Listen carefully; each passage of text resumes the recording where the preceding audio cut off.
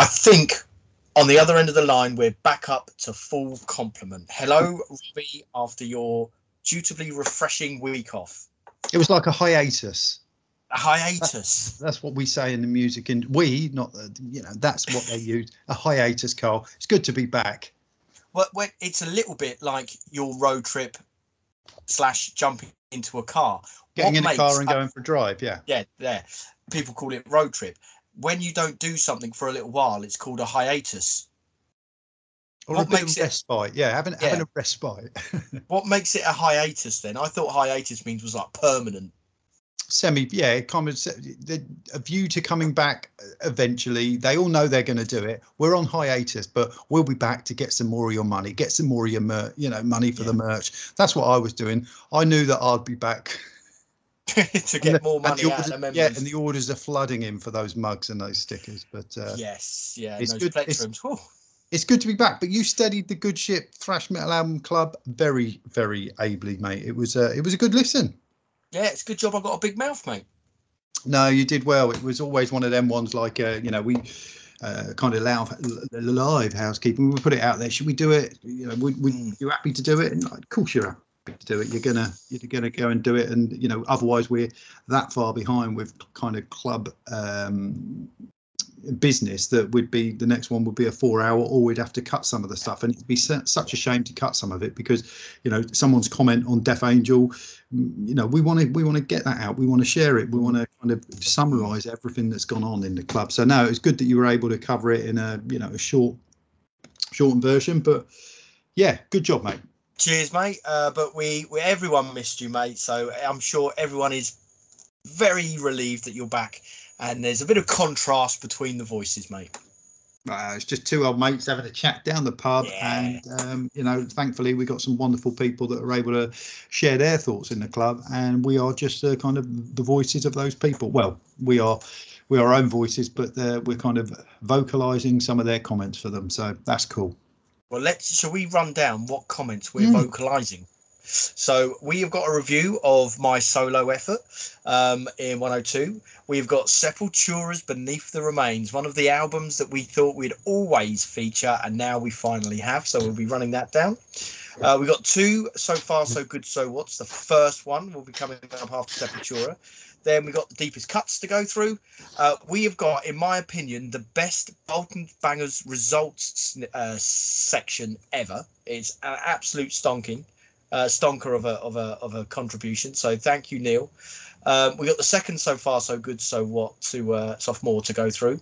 We got some mentions, a rank and file, and then a what have you been listening to? Our recommendation exchange. You didn't know I could speak French, could you? And the stonking Bolton's Bangers, is that because of the way that our custodian of the Bangers delivers it? It's a multitude of things. It's a multitude of things, which we will talk about after we have indeed listened to it. Okay, well let's get down to the nitty gritty. Let's find out a little review of the podcast 102, Carl, because let's have that moment in glory, mate. Go on, have it. Enjoy. Okay, thank you. Andrew Biles was one of the listeners, so thank you to everyone that, of course, listened to the podcast. Carl's solo album was a great listen. Enjoyed the 2 tempered tracks and looking forward to an Anthrax versus Megadeth showdown. Yeah, the tempered tracks were fantastic. It really was quite a bludgeoning assault on the senses, really, wasn't it? I wasn't expecting that. I hadn't heard it because obviously they'd sent it to you and you whacked it on there, and it's fantastic, great listen. And again, that scene up there in Scotland, as we've seen from the fantastic hardcore CD, albeit it's a different style, but it's still heavy music, and there's so much kind of stuff going on up there. And yeah, brilliant. Not that that's, I'm surprised that there's stuff going on up in Scotland, because it's it is real hotbed, as we've seen from a lot of the bands that have come through the past couple of years, on Moshing the Roof On, or the kind of Metal to the Masses. Some of the bands have been absolutely fantastic, when I just wasn't expecting Tempered to sound as they did. I'd heard the name, and I know Jamie Kinghorn has spoken about them. And when you looked at those bands that featured on that live show that wasn't live, the likes of Disposable and the were Tempered even on that? I can't remember. It's there was like a Dog Breath or something. Dog Bowl. Yeah, Dog Tired or something. Yeah. Dog Tired. Yeah. No, and it just got. I wasn't expected to quite have that kind of initial wow. This is and the one that closed it as well, Cracker. Mm-hmm. So yeah, it's cool that those guys were able to share this stuff with us. And that happened in minutes. It really was in the space of half an hour. The conversation, like I said on the podcast, it was literally bang, bang, bang, bang, bang. The 2 tracks were in the inbox, and it was in. You know, it was literally that. So if anybody wants to owns their music, because we haven't had any music for this podcast, and we always like to open up. It kind of eases in that awkward opening that we always have to do. So having some music on there is absolutely perfect.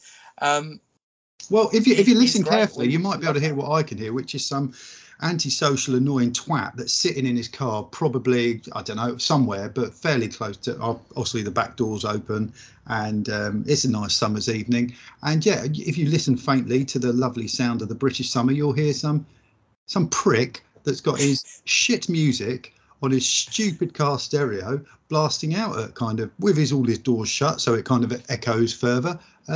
Yeah, ruining everyone's night. Let's just be quiet. Let's see if we can actually pick it up. Oh, hang on. It's actually Slowly We Rot he's playing. Turn it up, mate. Oh, is it? You're all right, mate. You're all right. No, but you do get that, don't you? I mean, it just seems to be that they're never there when it's winter. But, oh, no, when the summer comes, yeah, go on then. Yes. Let's go. Windows down, I'll have some of it, yes. I don't know where they are, but I can hear it in the distance like it's just around the corner. Anyway, so that's the music that's opened my podcast. Well, it could be an illegal rave, mate. Could be, couldn't it? You could have Torpedo Town just up the road, mate. Who remembers Torpedo Town? So you just don't know. It could be a rave in a cave up there, mate. And you know what it's like around your way, mate. They're all cheesy quavers, aren't they? There's a few of them, but no, you did well, mate. You steadied that ship ably, and I think if even when the time comes when you go solo again, I think it'll be steered again. Old safe hand seaman or clean sheet seaman, wasn't it? You are our very own safe hand seaman. I'm a clean sheet seaman, mate. That's exactly what I am. That's absolutely perfect. The way to describe it. Seaman. You do look a bit like David Seaman when he had his long hair. But do you think so? Well, you got dark hair. You've got a moustache. Okay. You look more like say Fabian Barthez or someone like that. But this is true. This is very true. It's you say that, so you've just described Ron Jeremy as well, mate. So it's what are we trying to say here? But it's the solo album. I mean, is it a case of? Was it Tattooed Millionaire or was it, Chemical Wedding? One of the two. I think it's more Tattooed Millionaire. It was okay, but let's. You know what I always said though, mate. I don't take praise very well. So we'll move on to the next comment, which was from Tempered, and they said, "Thanks for playing the Tempered track. Hope everyone enjoyed them. We'll be supporting Enforced tonight at the Audio in Glasgow if any locals are around. Cheers." So I think Kevin Addison went to that gig. Well, which is that's a great slot, isn't it? Although we did hear a report from Paul Hutchings, who went to see Enforced later in the tour, and they only played for half an hour and then gone off like robbers' dogs. They were, mate. Yeah, not sure why. Not sure. I mean, was Thrasher Wolf was supporting, weren't they? Was it Bristol? Was it Cardiff? I can't remember, but it was certainly down that area. So Thrasher Wolf were definitely on the bill, and Enforced only played for half an hour. So don't know. But thank you very much, Tempered. And like I say, if any other bands want to get on this here podcast and get some people listening to their music, we are more than happy to accommodate. So absolutely. Thank you very much. And you now know what one of my lectures are like. Dreadful. Right. Let's sexual innuendos, lots of swearing, lots of swearing, and talk about thrash metal. Which let's move on to. So thank you for everyone that's listening, who listened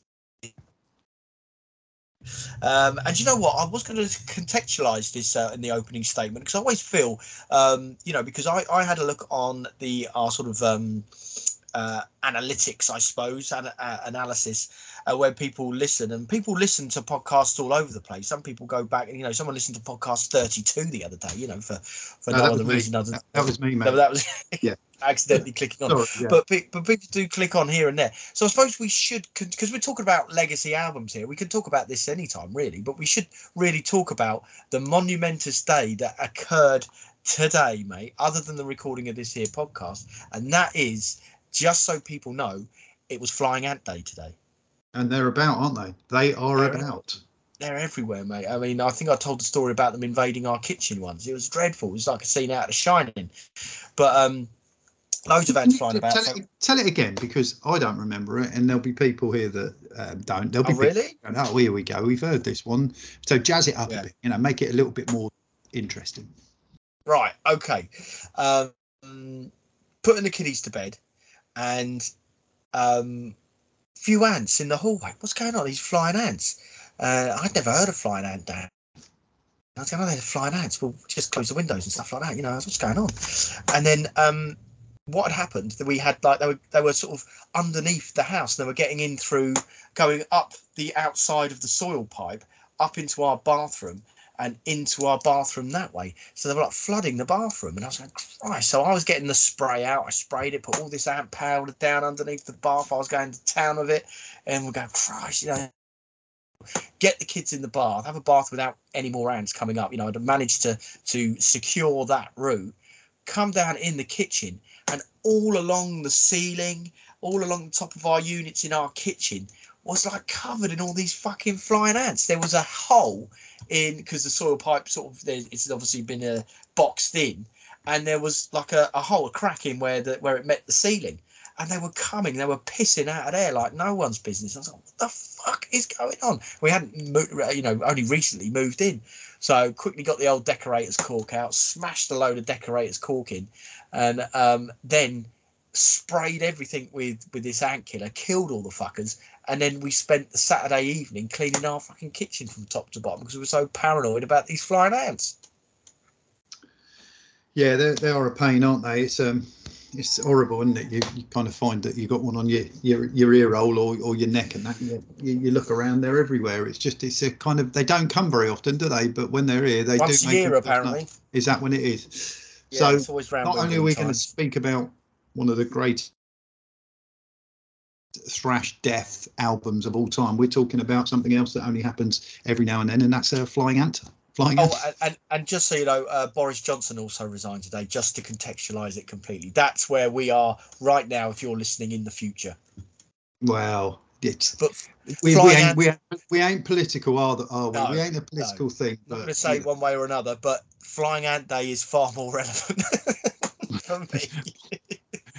Yeah, they've got more backbone than that lot in there anyway, haven't they? So yeah, houses are common of one thing, but what fucking ants everywhere all over my kitchen, mate. So you should have used Dale Cornyn, mate. That's the best. Yeah. No, I did. It was top and bottom. There was not cracks, but there was just gaps in between the top and bottom. And because the unit had covered it, I'd never seen it. I never clocked it. Wow. So when I got the step ladder up there, because that was where they were sort of concentrated the most, they were coming out there. They're having a whale of a time, these flying ants, all shagging one another and that. It's like taking the mickey out, were. So right, box you fuckers in. So I did. Got the old box. They all suffered a cruel death. Don't feel guilty about it one little bit, and then done a mass Armageddon with a load of spray and stuff like that in the kitchen. But then it's aftermath afterwards, mate. It was dreadful. Yeah, but the aftermath is they're like like salmon. Salmon go back to where they were born to spawn, so they go miles and miles up rivers, and for miles they go. The same with flying ants, mate. They go back to where their parents died when they were in the nest and they were in the egg. So you killed them a few years ago or last year, whenever it was that sort of tale was. They're going to be back, mate. They will be back. So anyway. No, they don't. They haven't been back. They haven't been back. There's been several flying ant days since, and we haven't had one in the house. We've sealed it all up. It's foolproof, mate. Shall we talk about Beneath the Remains before we lose every one of our 5 listeners? Yeah, let's talk about it.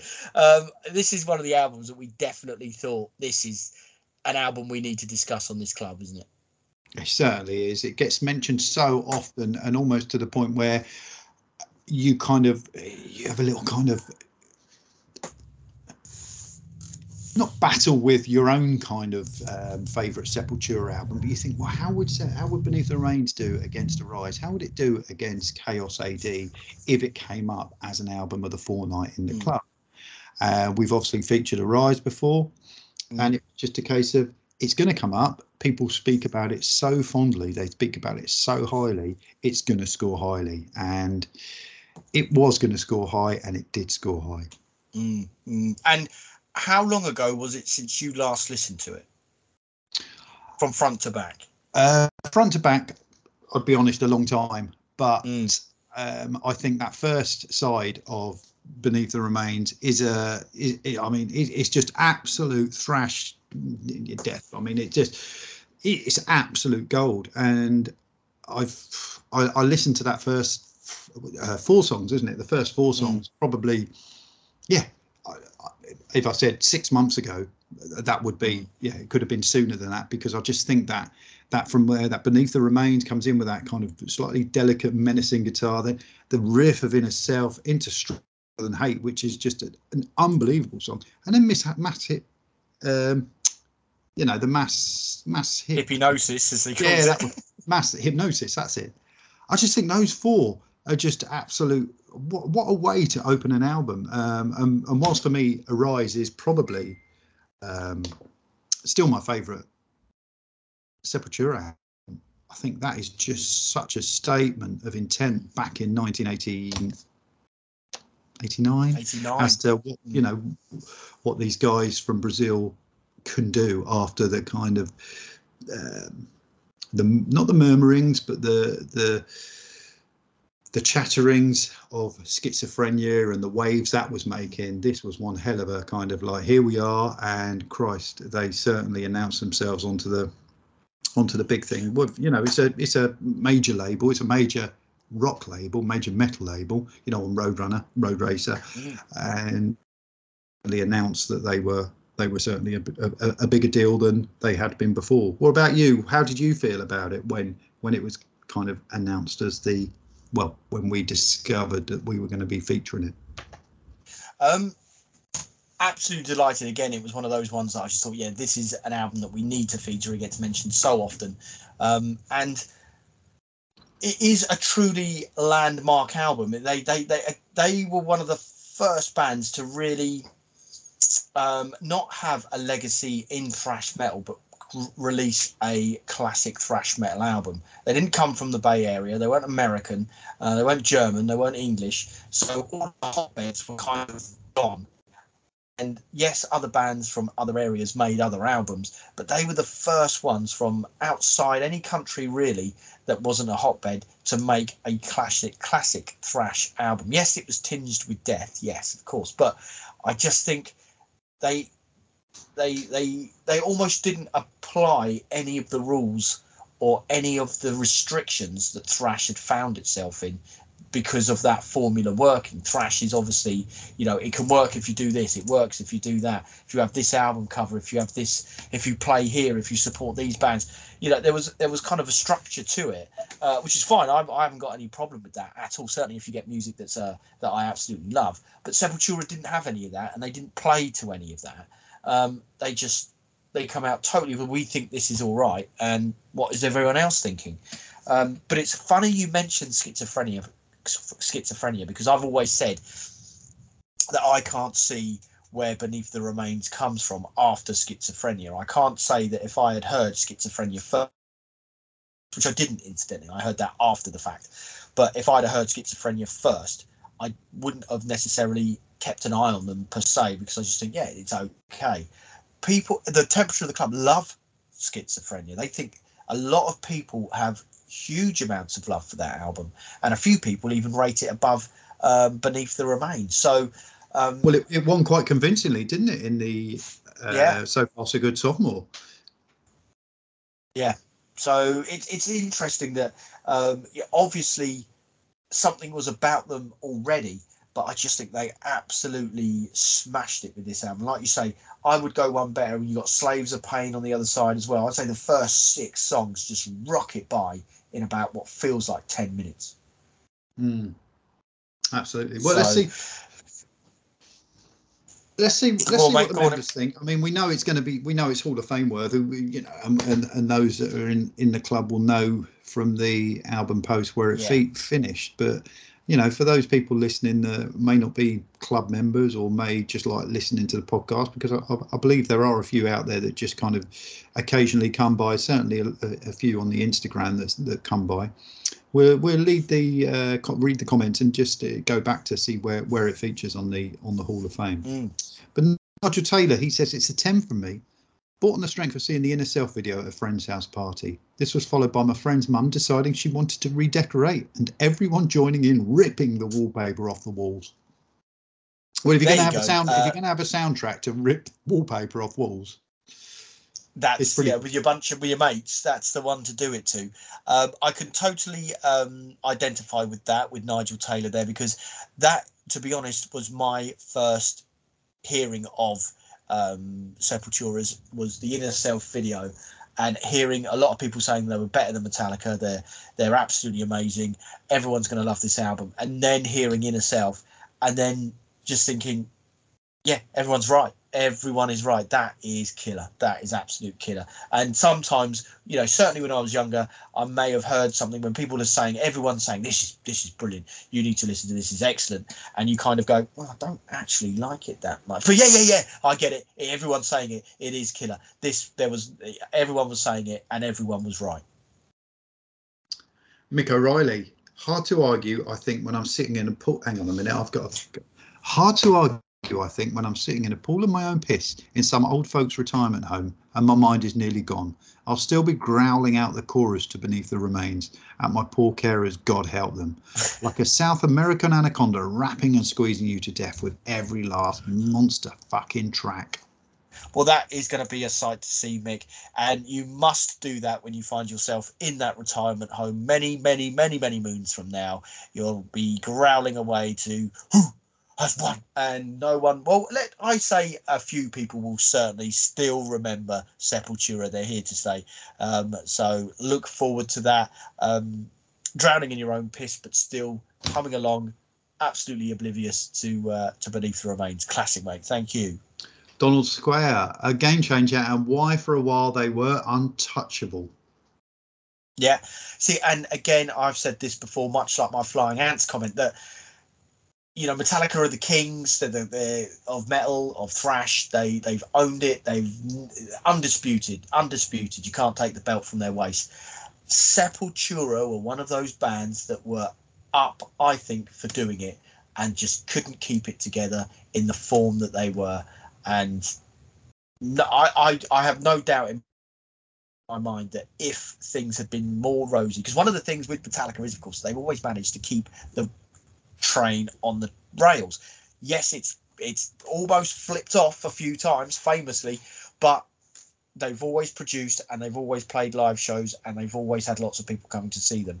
At Sepultura's height, I was feeling that kind of same vibe as and Justice for All when they split up in '96. It was kind of like, if they were to really try and cross over, they could have possibly done, but lots of factors happening, they couldn't keep it albums with that classic lineup. I am so convinced that they would have given at least Metallica a really good run for their money at that period of time for heavy thrash music, and they would have wrenched the belt away from them.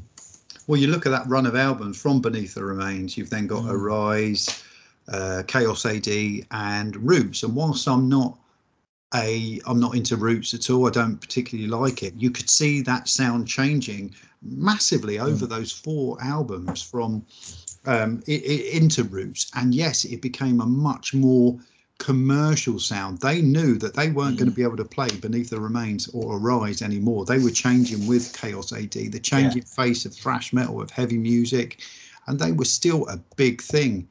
When did you say Roots came out? 96, or was it? 96, yeah. You know, so yeah, that was an album that still was regarded as an album that heavy music lovers could be into and probably love. And yes, probably if they hadn't gone off the rails, they could have continued and rivaled some of the. I mean, they were rivaling in terms of heavy music. They were rivaling. They were up there as, you know, with the White Zombies, the Type of Negatives, the Machine Heads. Yeah, absolutely, forging that trail. Well, setting out Brixton Academy is kind of like the benchmark right there. But and I kind of felt that Donington show, Max disappeared because he had to get back to America because of the deaths in America and so on. You know, I think what you like about that, yes, you know, you can say it's right, you can say it's wrong, whatever. I'm not picking any sides. But again, if things had been different and they produced a performance like they did in '94 at Donington, I am convinced that all of the people that go to Donington that kind of at that time who felt that, well, I go to Donington to see the best in heavy metal. I may not know all the bands on there, but I trust, you know, it to be the best of what's around now. I think it would have been springing boarding them up again, like Metallica did in 1987 when they played. You know, they played previously before, stole the show to some degree. Played in 1987, they were just growing and growing in confidence, and that '87 show then propelled them to be the kind of other band next to AC/DC in '91, and then eventually in '95 they headlined it. I could see that same course for Sepultura if that Roots gig had been different, and if they have kept it together. But of course, yes, music again changed yet again, and that festival changed as well. But I just felt that they were keying themselves up and they were forging that same path.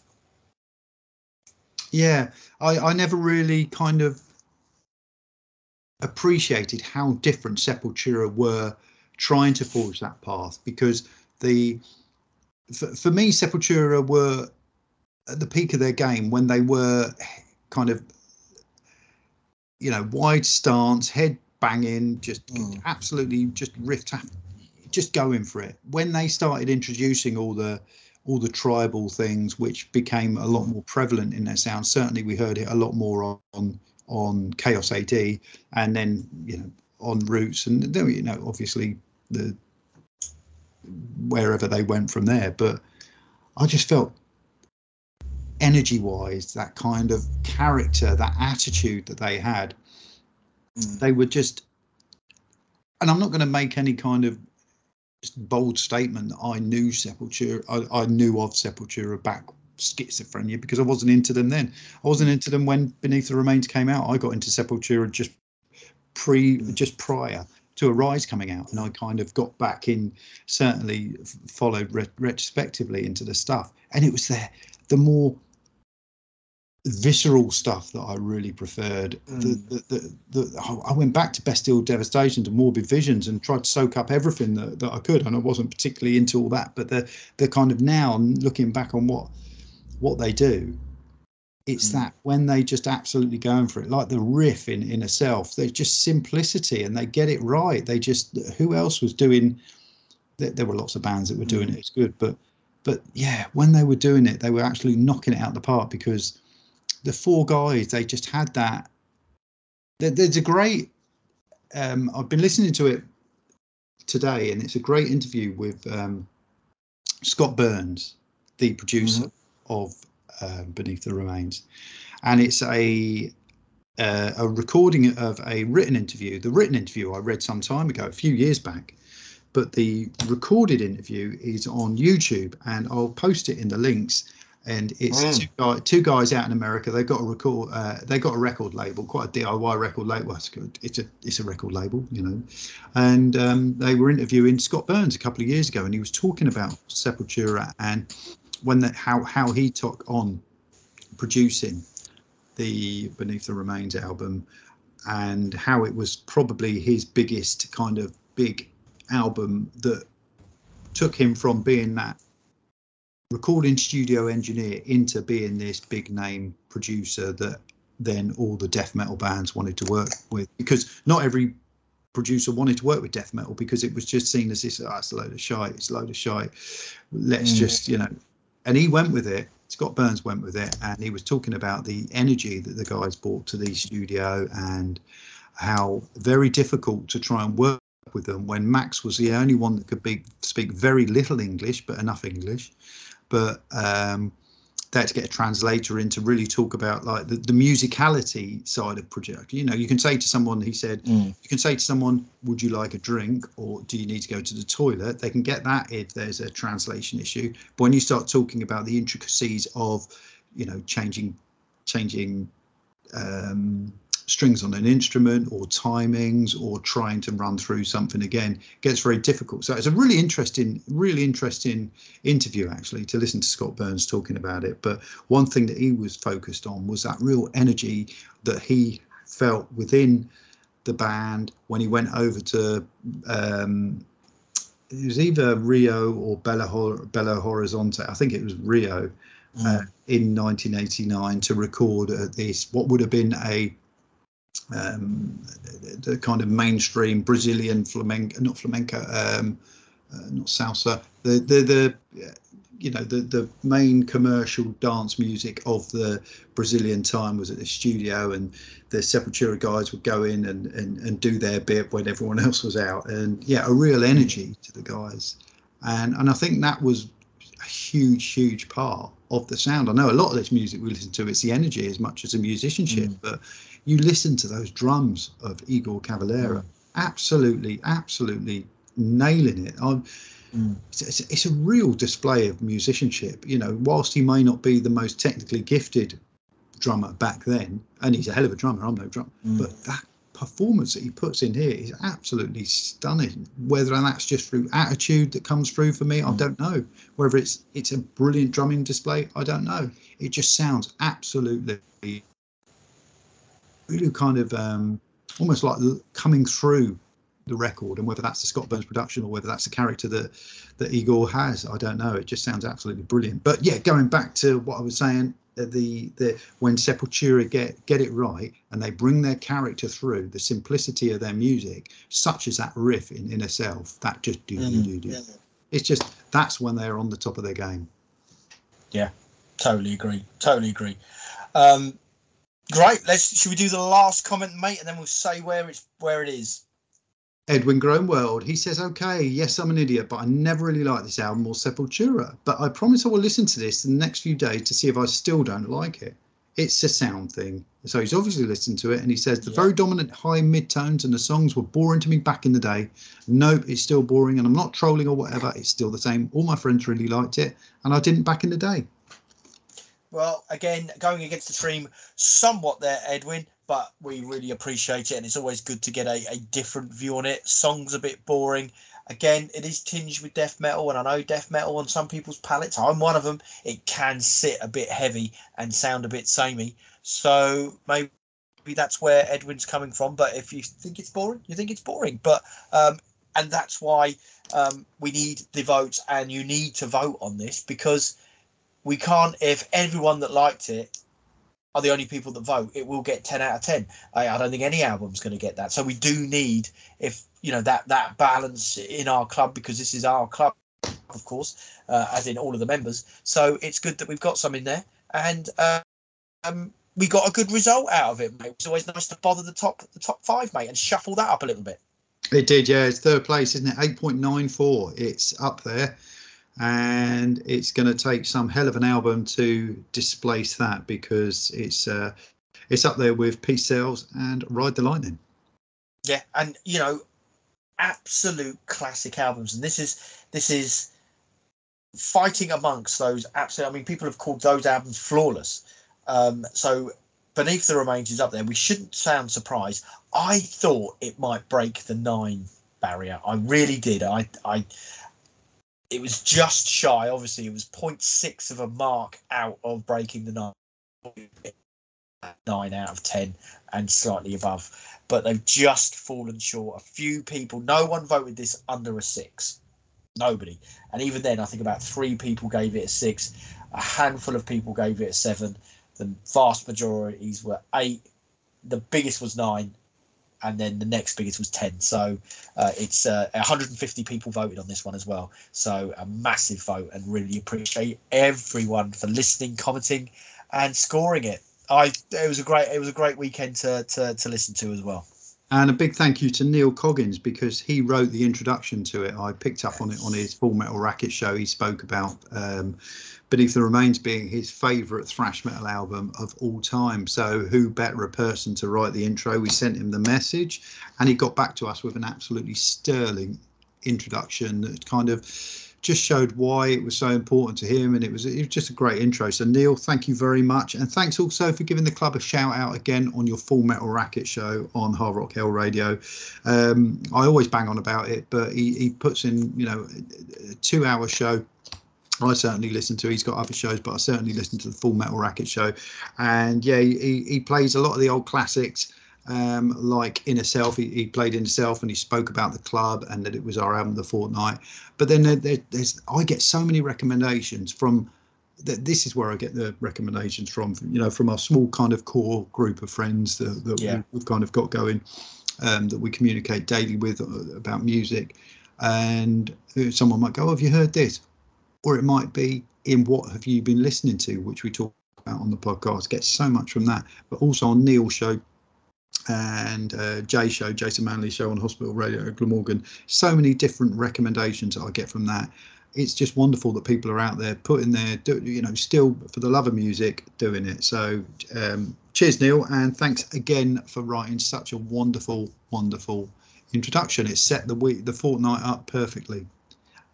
Yeah, it certainly did. Couldn't have thought of anyone better to write that. So well done. Thank you.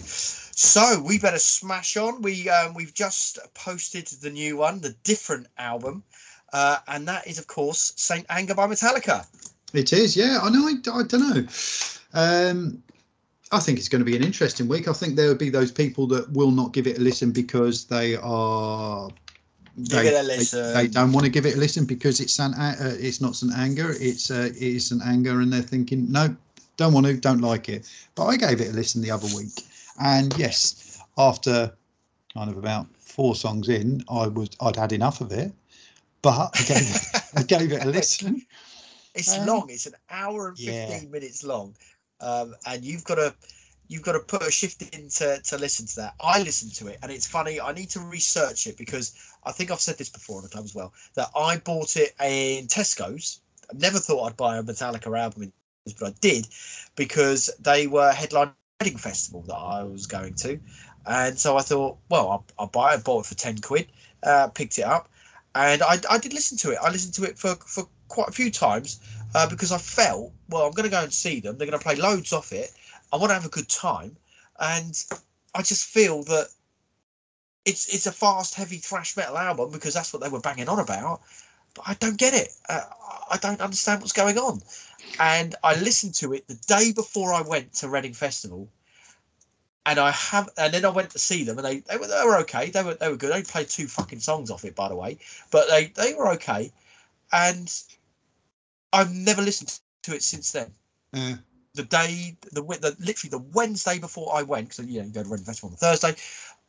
I could almost tell you the day, and almost the time, the last time I listened to that album. So it's, going back to it, I've never ever gone back to it, and so going back to it, I was curious when I saw Some Kind of Monster for the first time, and I was listening to it and I was thinking, yeah, they pretty much messed up every single song on this in one way or another. There's some great stuff on there, some great riffs, some great lyrics, some great performances, but they've managed to, every single track, there's just something about it that just goes, that's where they messed that one up. That's where they messed that one up, and that's why they messed that one up. And if you do that, you mess up a little bit of every single song. One song messed up altogether. Well, okay, not too bad. A bollock dropped in every single song just gets too much to bear. And certainly for an hour and a quarter, it's way too much. It is, especially on a long album. When you listen to a song and you're about 2.5 minutes in, you're looking at the kind of the gauge move on how long the song. You've got 2.5 minutes left of this song. What else can they do with this song? And it just repeats and repeats. And I think that's a lot of what goes on the album. And no doubt we'll be talking about it in a fortnight's time, or maybe we won't be. But we will certainly be somehow decompressing everything that is St. Anger. Yes, and I'll be getting some debates going this weekend, that's for sure. But now let's go on to So Far So Good Sophomore. We've got two of these to get through, and it was Peace Sells versus Spreading the Disease. And I need to go back and find the results. I'm sure I can do that, no problem at all. So let's go and see what the comments first say. Where did you go with this, mate? It was always ever going to be Peace Sells for me, so much as I think Spreading the Disease is a great thrash album. It really is. I no problem listening to it at all. I think Peace Sells is one of the greatest thrash metal albums of all time. I just think it's absolutely brilliant. I really do. It's dark. It's got real character to it. It sounds today as it did back then. It could be released yesterday and you'd still accept it. I just think Megadeth back then, not that I knew them back then, but I just think they were what a force. And they probably didn't know what force they were, but they were what a force. And I think the Anthrax album, not to do it to serve it, it's still a great album. I mean, listen to Gung Ho, the song that closes the album. If that's not a statement of intent of like, it's like what a banger that one is. Listen to Charlie on the drums, absolutely brilliant stuff. So yeah, it's not that it kind of Peace Sells absolutely killed it. Just for me, it's an album I prefer. What about you? Exactly the same, mate. Went for Peace Sells. Love Spreading the Disease. Really liked it this time. Again, it's one I listened to in the first round and thought that's a bit metal. I don't know. But I listened to it again and just thought, yeah, there's some real classic stuff on here. Really iconic riffs on there. Some fantastic thrash metal songs, but just ripped apart by Peace Sells. Just, The Conjuring. The actual song Peace Sells, Wake Up Dead. All of these songs just rip everything apart on Spreading the Disease and leaves it on the ground a hot sweaty mess. So yeah, I kind of went the same. I think a lot of people felt a little bit of the same way, but let's see, test the temperature and see what people felt. John Beavis, Peace Sells again. I think I'm only going to have an issue if it comes up against Ride the Lightning or Hell Awaits, and even then, and he leaves us thinking about which way he's going to go. Yeah, I think it is one of those three, isn't it? It's Ride the Lightning, Hell Awaits, or Peace Sells. Albeit, that they will possibly come up against each other. We don't know, but yeah, they've got to be the favourites now. I mean, there's some dark horses in there. There's Twisted, Forbidden, Twisted into Form. That's that come up against. You've got to think about these emotional connections. Whilst I voted. People will go, what? Are you some kind of monster? Acid Rain, just over Ride the Lightning. But it's what an album feels. And you did the same, I think you did for Whose Advantage over Ride the Lightning.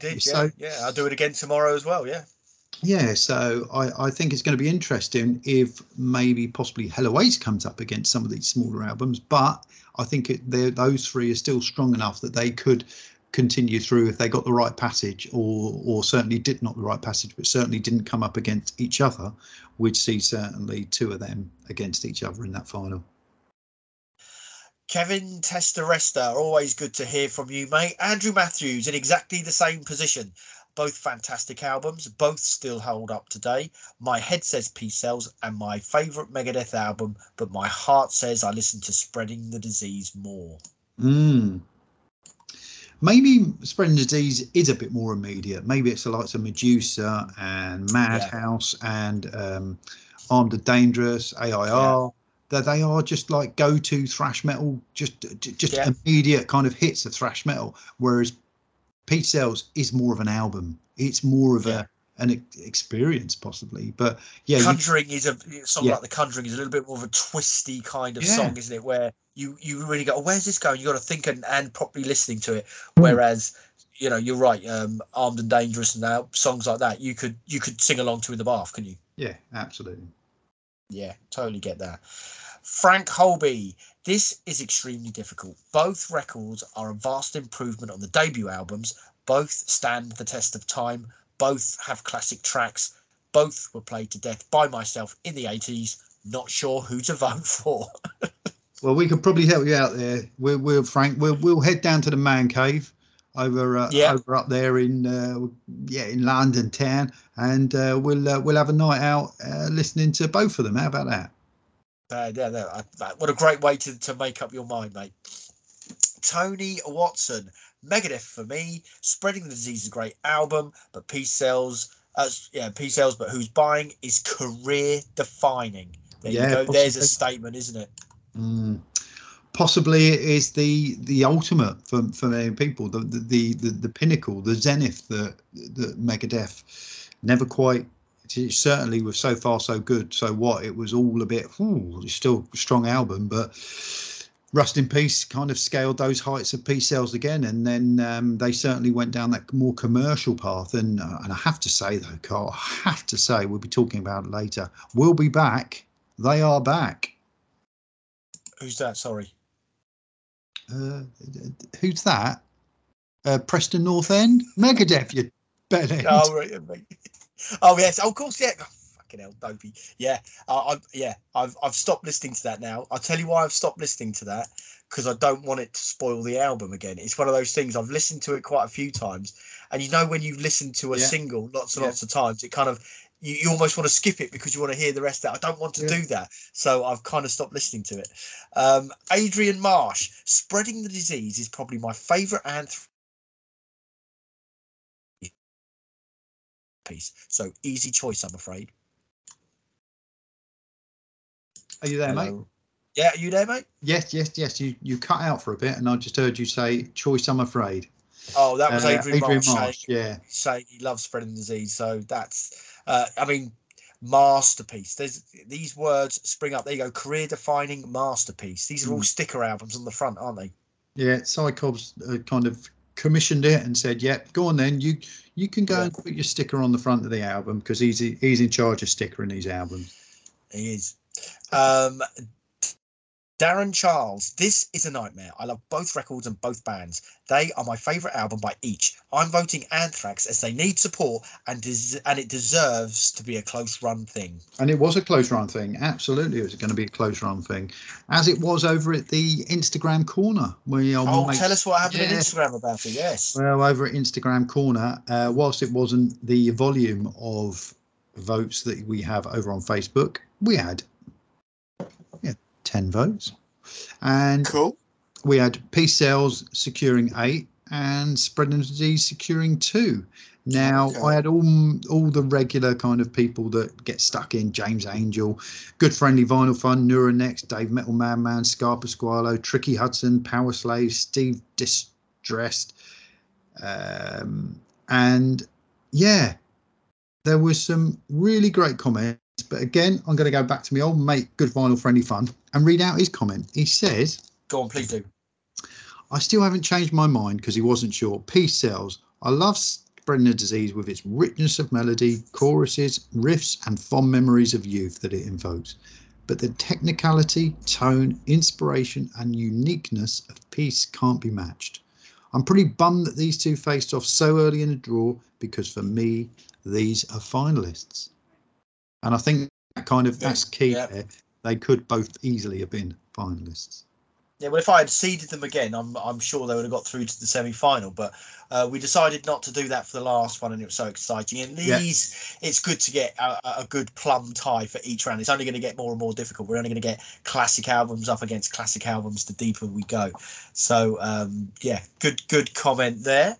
The Montrose Metalheads as well, Cole. The Montrose Metalheads up there north of the border from certainly where we are, we're down south, but the Montrose Metalheads, they also backed Peace Sells. They backed the winner as well. So cheers, Jamie Kinghorn, who's got a little group going on up there, and he's involved. Kevin Anderson, he puts it up on his stream as well, and he got quite a few votes on this one, 7 or 8. And I'm thinking maybe for the final, because it is the final and people can vote how they want in the final, we should just include everyone's votes and put it into one big vat and see what we get. Absolutely, that could be a lot of fun, couldn't it? So the result was Anthrax. There was 182 people voted. Anthrax got 37% and Megadeth got 62%. So as much as everyone was saying career-defining, masterpiece, classic, Anthrax had a good go at them. I think that is pretty good going. The 37%. You know what I mean? It's you're not a million miles off, are you? No, I mean there's still a hell of a lot of votes being secured against possibly one of the against an album that's over 3.5 years of doing this, is at number 2 and is rightly regarded as one of thrash metal's best albums. So yeah, any other day Anthrax would have walked it. Definitely.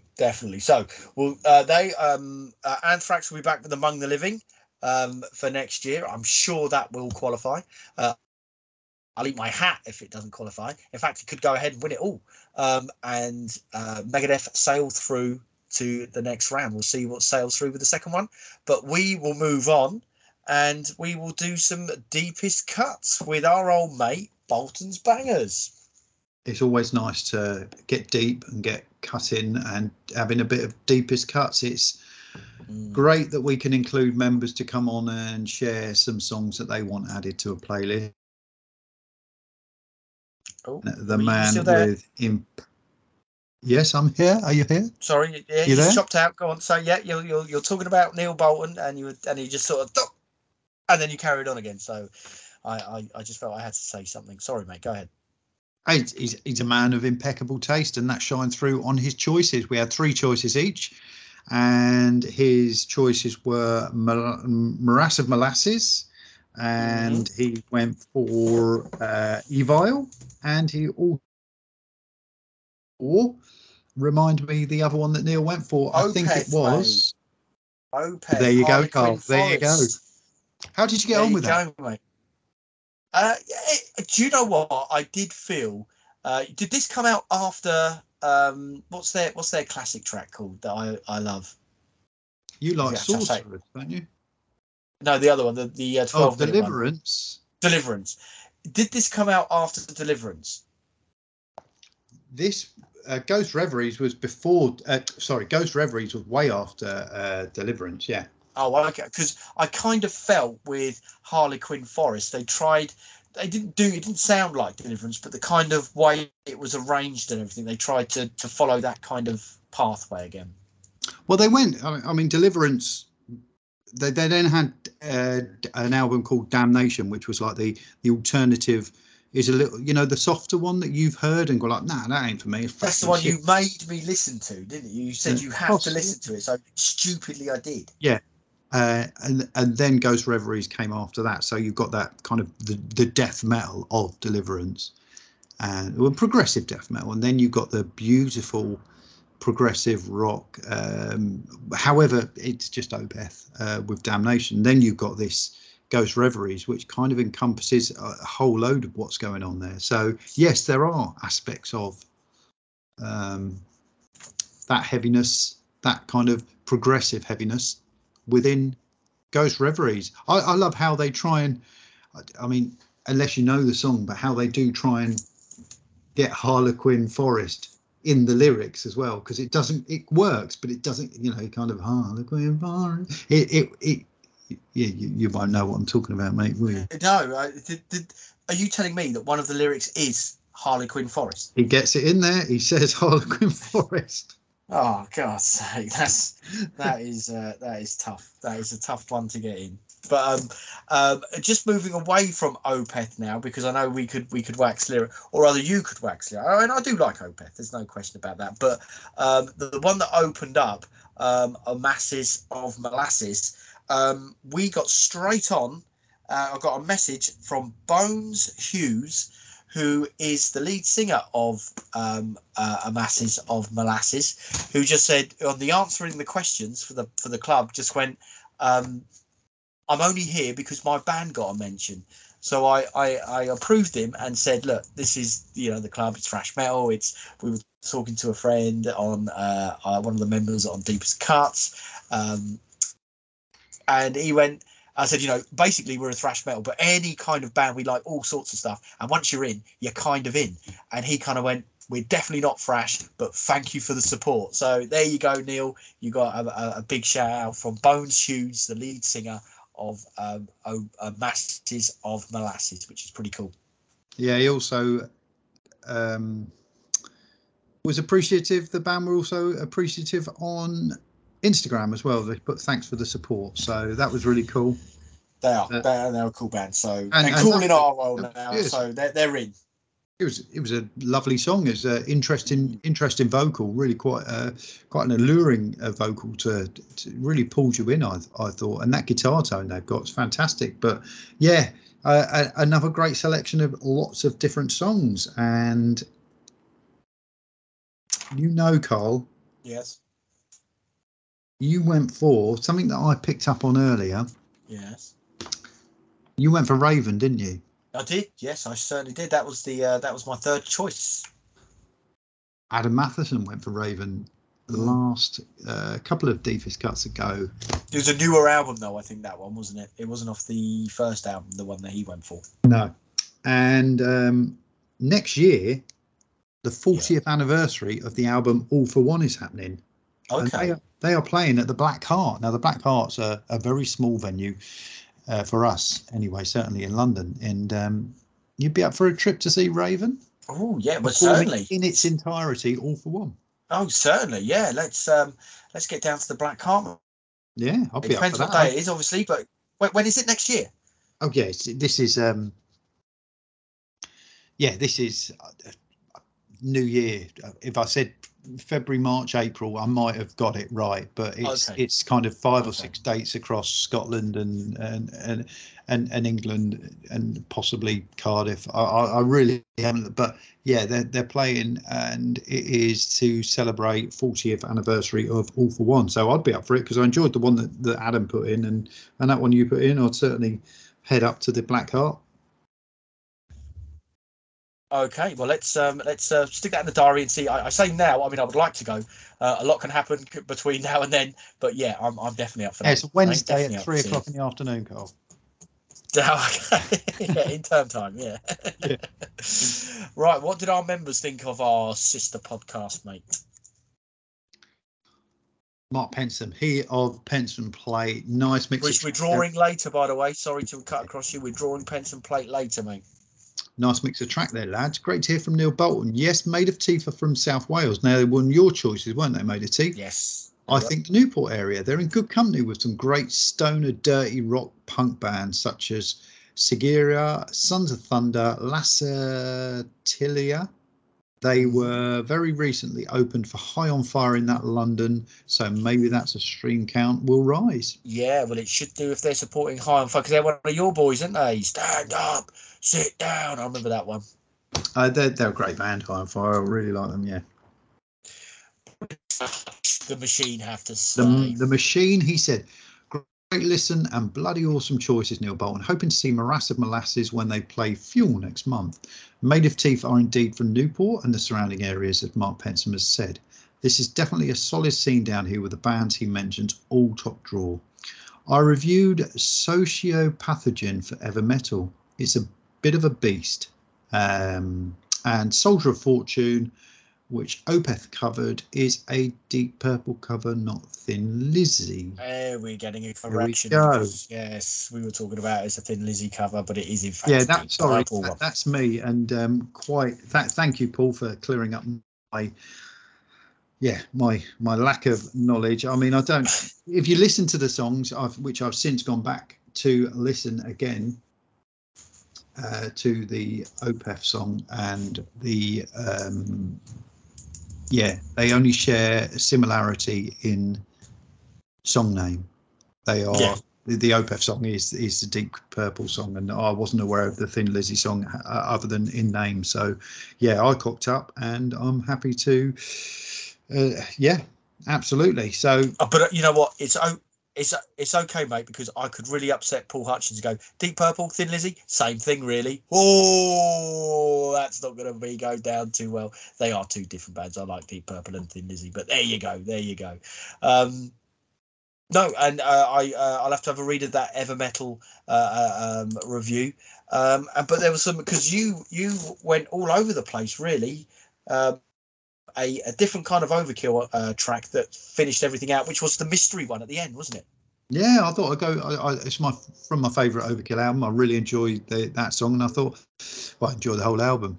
And I just thought, no, it kind of closed out the album. It will close out the playlist, and then I had a bit of Creative from one of their albums that people disregard as an industrial album, but it was an all-out thrasher, I thought. And then a bit of Scottish post-hardcore with Kaddish, and yeah. Sent me a nice message today saying sorry they haven't sent the vinyl, but they've kind of been a bit busy and laid up and you know, not able to get out, so it'll be in the post soon, no problem at all. So look forward to getting that whenever it comes. Cool, bit of communication there. Now, talking about Neil Bolton, talking about Overkill, mate, it only seems right, doesn't it, that we now go on. Oh, I was just going to say, what's that, Carl? A man with impeccable taste, such as Mr. Bolton, talking about Overkill. Well, let's get over and let's see what he has to say. His best ever performance of a results for Bolton's Bangers. Bolton Bangers. Bolton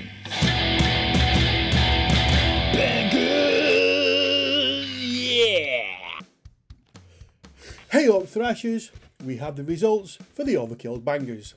Bobby's vocals did seem to be an issue for some of you, but certainly not the majority of the club. The top 5 is all from the 1980s, but the track choices themselves, well, they came from a lot more years as well. I predicted that Hello from the Gutter would land at number 1, and did it? Well, hang on a second and you'll find out. Thanks to all that voted and all that commented. A few of you complained that distilling their catalogue down to 3 songs was a tough task, and you were right, but we did it anyway. Some of you strangely complained about other people's choices. Why? Okay, here we go, top 5 countdown. Out of the 36 tracks that were named, at number 5 is Rotten to the Core from 1985's Feel the Fire album. And at number 4, Deny the Cross from 87's Taking Over. At number 3, Wrecking Crew, again from Taking Over. At number 2, yes, Hello from the Gutter, and that's from Under the Influence. So that means at number 1, Elimination from the Years of Decay from the 1989 classic. So ladies and gentlemen, I was wrong. Thanks all again, and see you for another one soon. Oh, and for all the people that didn't like Bobby's high-pitched vocals, eliminate the right, eliminate the wrong, eliminate the weak, eliminate the strong, eliminate your feelings, eliminate your late, eliminate the hold, eliminate! For fuck's sake. Bolton Bangers. Bolton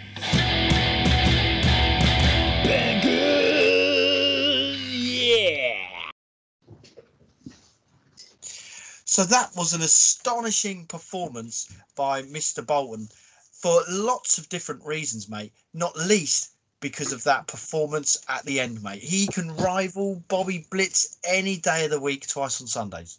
Absolutely. Yeah, Bobby Blitz. Oxygen needs get when you need your oxygen, Bobby. Just get our old mate. Yeah, get Neil down, and he will stand in for you. Yeah, he'll jump in the pit as well. Yeah, he will. Absolutely right. And also, it's when you say, why are people criticising other people's choices? Why? You don't need to criticise. You can ask them, why do you like that track? I don't think it's that good. Certainly we don't criticise in the club. We shouldn't criticise in the club. We've got lots of other things to do. There's plenty of other people to do that for us. So let's try and stay positive. But I think in the most people were. So, but it's Overkill back in the 80s. Some of that stuff is untouchable, and it's a great top 3 that as well, isn't it?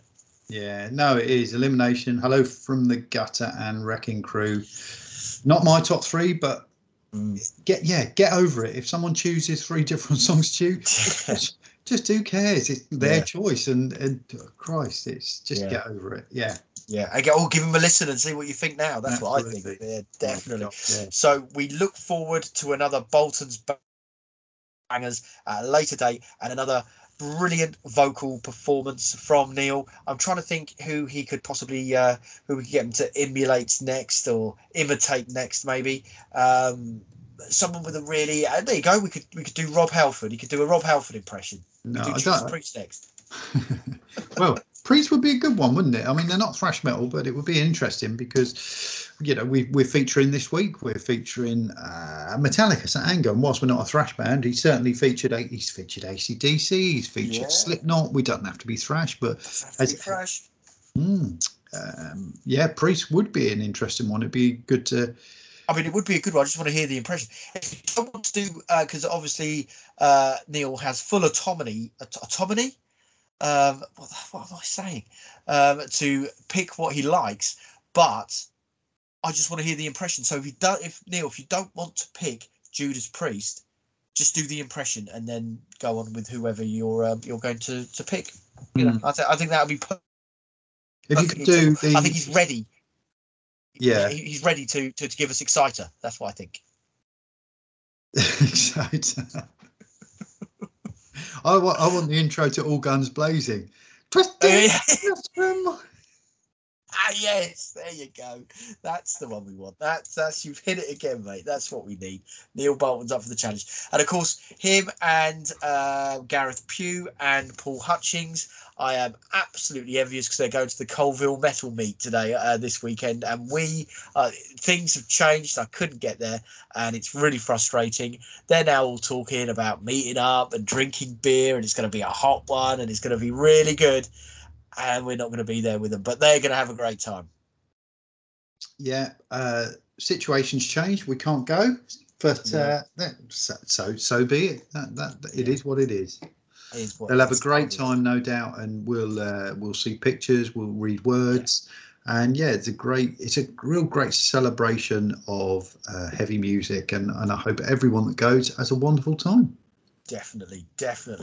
Shall we get the second sophomore out the way? So far, so good. Sophomore out the way. Absolutely. Well, as two classic albums meeting together, I think are two very classic albums. Metallica's Ride the Lightning and For Whose Advantage came smashing out of the breach. So, but again, Ride the Lightning is such a favoured album and such a loved album. It's the top of our tree on the Hall of Fame. People just love everything. They won't hear a bad word against this. It was always going to be tough for Zentrix to get any inroads whatsoever.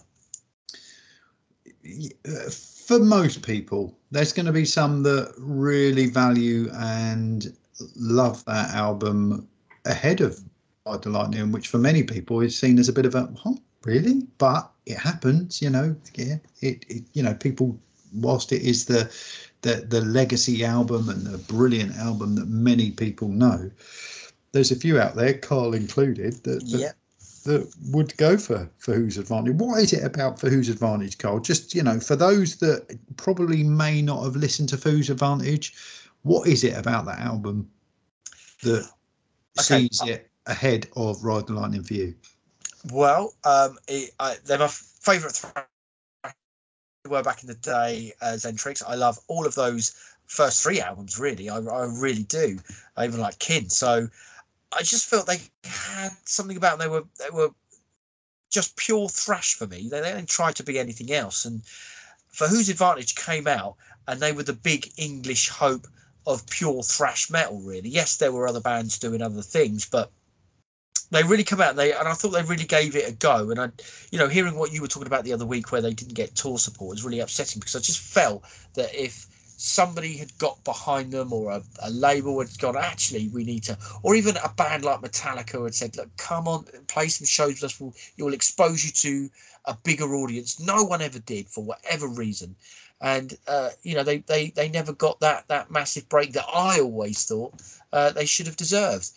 But yes, I love For Whose Advantage, and I love all the songs on there, and I know them backwards and forwards and inside out, as I do know a lot of people feel about Ride the Lightning.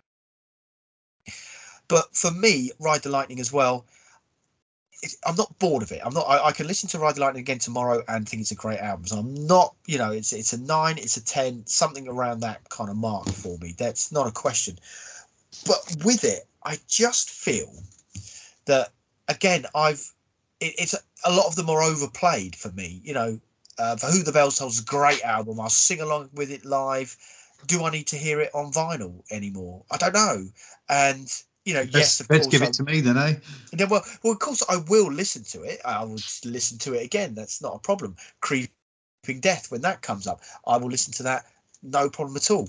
But it's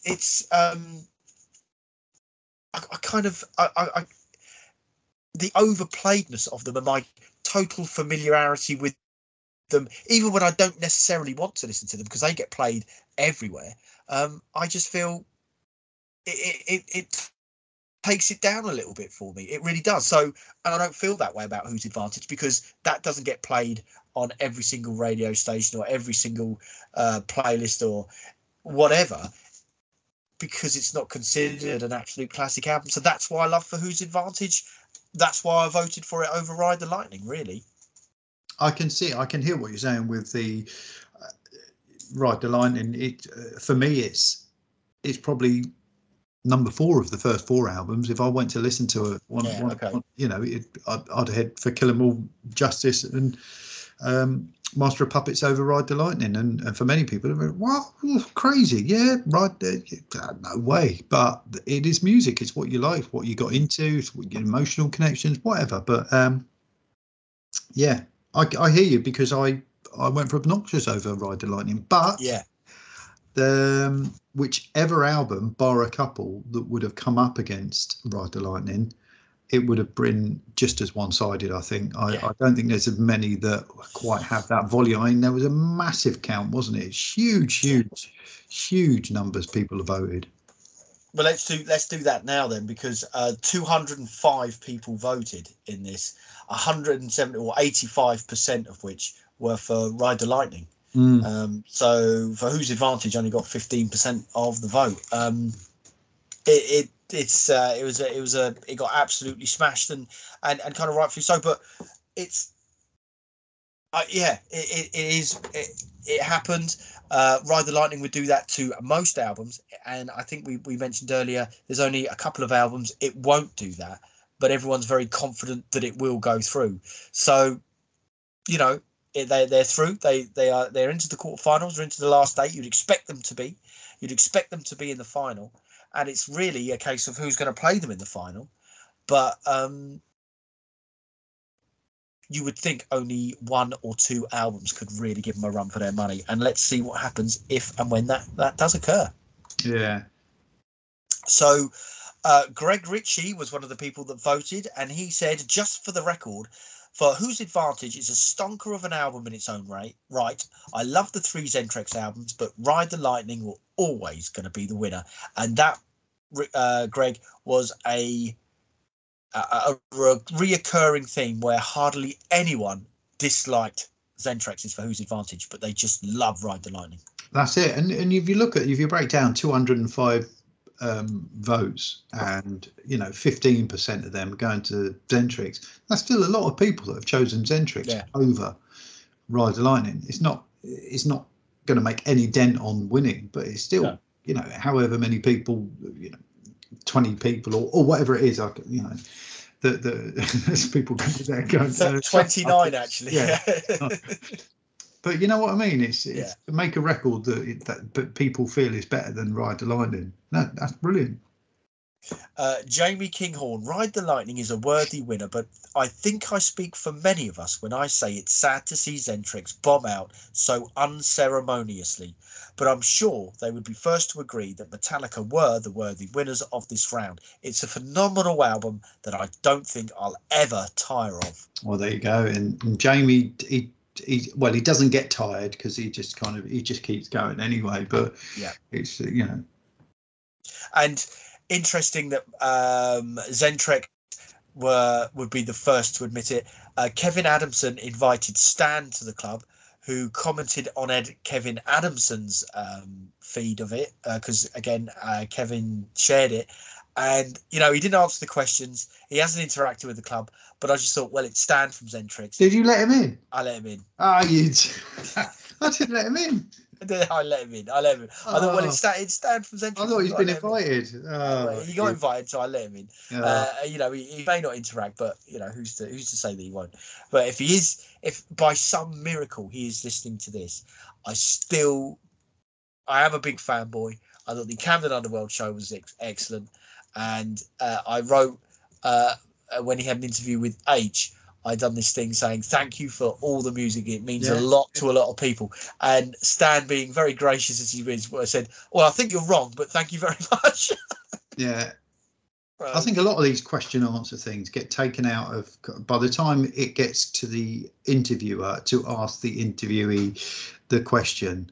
How you wanted that question to be asked often gets changed anyway. So you can ask questions of these people, and by the time it gets there, it's just like, oh well, you know, you're kind of like, go on then. It doesn't work out. But yeah, the Zentrix Underworld show, I was blown away, and I'm not a massive Zentrix fan. I liked them back in the day, but yeah, I don't like the last album. Didn't enjoy it. You know, just wasn't into it. But seeing them at Camden Underworld, I was blown away by them. I thought they were fantastic, and yeah, what a wall of sound, just brilliant. And yeah, over on Instagram Corner, the guys over there. And hang on, I'll let you finish. Let's go. Yeah, let me finish the Facebook boys first and girls. Go on. Go on. Are you doing Facebook? Let me do Facebook. You carry on. You got Andy. He's a Facebook. Andy Harris has been waiting patient. I know the answer is Ride the Lightning, but if I had the choice of which to listen to right now, it's Zentrix. Explain that one, Professor Cox. Well, I think I'm going to have a go in explaining it. I think that's the over listening and the plastering of Ride the Lightning everywhere that you kind of think, well, I know those songs, don't particularly need to listen to them. I haven't, For Whose Advantage hasn't been plastered anywhere, so I'm going to listen to that one. You can almost listen to Ride the Lightning without listening to it, can't you? Yeah. And I'm not one of them. I certainly didn't play it to death, but I certainly know, you know, that certainly the For Whom the Bell Tolls and Kill 'Em All, just from the amount of times you've seen Metallica live. I mean, crikey, they play them every single show, and they're always good. But there are some people that they don't need to listen to Ride the Lightning. They could hum it and sing it all the way through and know exactly what was going on in exactly the right moment. Yeah, I don't think many people, certainly Andy among them, could do that For Whose Advantage. So you're going to listen to that one, aren't you? No, I prefer the production on For Whose Advantage. I think it's much more a rounded sound, and it's just that it's the huge legacy. It's the huge influence that a lot of Ride the Lightning will mean to a lot of people. Plus, it's got some killer songs on it, hasn't it? It's got some huge songs. It really has. But over on Instagram Corner. Yeah, go on. Tell us what happened at Instagram Corner. Well, we had all the usual contributors again. Plus, we had Crush Beast Skateboard, Don Micah, Thrashteroid. That's a great handle, isn't it? Thrashteroid. Ultimate Power Corrupts, Sold My Soul to Rock and Roll, Power Slave 16V, and Scott B 77. But I'm going to read Crustbeat Skateboards. He said, or she said, this is the hardest choice yet. Zentrix, a criminally underrated band in my humble.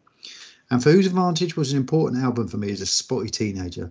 Ride the Lightning is obviously an iconic and groundbreaking album, and definitely opened my eyes and ears when I was beginning to sprout pubes and gazed longingly at my French teacher. I have to go with my gut with this, as both albums are solid. Ride the Lightning just takes it from me. There you go. So maybe the percentage, and I think a few people did think that, maybe the percentage of the decision making, again, if you had to put it into a pot, and again, no way that Facebook could do this, but wouldn't it be great that if you go, I'm up, my decision is 55% Ride the Lightning, 45% Whose Advantage, put that in the pot. Yeah. You go on and say, well, no, I'm 100% Ride the Lightning. I'm going to put that in. Where that would equal out would be a lot closer than 85 to 15%, I'm sure. It was always a French teacher, so wasn't it? I mean, we had a French teacher. She was always the one that everyone. It wasn't the geography teacher, no, or the history teacher. It's always the French teachers. You're feeling a bit saucy here. Oh. Anyway, smothered in onions and covered in sauce. Right. So we don't have to draw a new so far so good sophomore, do we? Are we going to redraw a pence and plays because you think we've drawn one, don't you? I'm almost sure that when we were on last time. No, I don't think we did. That we drew the last rounds, but I don't think we got 3 rounds in there. I know Andrew Matthews drew one, but I thought he drew one and that ultimately drew the other. But did he draw the one with suckers, demolition hammer, venom, slammer, and artillery in it? If he did, we're all good. If not, we're going to draw it anyway. So. You've got the number random generator, mate. We're gonna do the first the round that we're gonna be doing. We're gonna draw 5. So go ahead, mate, and draw your 5 for me. Toi, Carl, toi. Oh, toi. I don't voulez-vous. So what's that? Is that 3? Yeah. Okay. Let's yeah. The Haunted, mate, are out the hat with Make Me Do It, an old album of the week. Okay. Wild card, I think that was. Was that an album of our fortnight, wasn't it? An album that we featured it, yeah. We certainly featured a Haunted album. Number 2, Carl. Annihilated, the ultimate deception. Get in there, Si. Get in there, Psychob. Next. Between what? 1 and 8 now, mate. 7, Carl. COC Animosity. Wow. Crossover classic. Remember, it's the top 2 of this group that go through at the weekend. 1 to, what are we, 7 now? 7. It is, you'll like this, Possessed Beyond the Gates. Okay. So 1 more then, mate, 1 to 6. Number 1. Lawnmower Death, The Return of the Metal Bozo Clowns. Okay.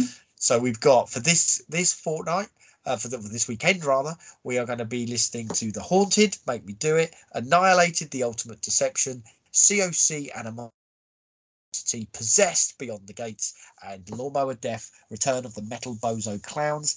Do you want to hazard a guess and tell me which one is going to finish top of the pops, mate? Top of the pops.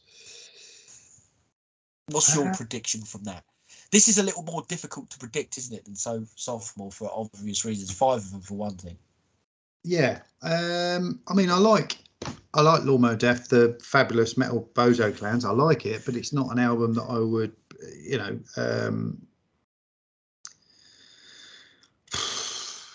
I think it's a tough one. Possessed album's good. It's not 7 Churches, is it? No. Animosity is good. Animosity's good, but it's a kind of hardcore crossover classic. Certainly. It'd be good. Annihilated, isn't it? What was the Annihilated one? The Ultimate Desecration. I don't know that. I'm ashamed to say I don't know that. Deception, I'm not sure. I know Created in Hate, and I So that's going to be a voyage of discovery for Annihilated. It's going to be a new one for me. And there was one more, and that Haunted. was The Haunted.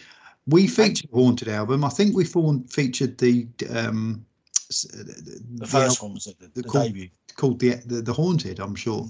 Not Made Me Do It, but Made Me Do It I think we'll go through because that's highly regarded as a bit of a classic, I think, with many people in the club. But it's going to be a good listen anyway. It's going to be a great listen. Do you want to know what the other, or should we save the other? Save them, Carl. Save them, old safe hands seaman. Save them. Yeah, save clean sheet seaman. Cool. That's that. That's all. We'll be voting for that this weekend. Top 2 go through. Right. Let's press on, shall we? I've got some mentions to mention.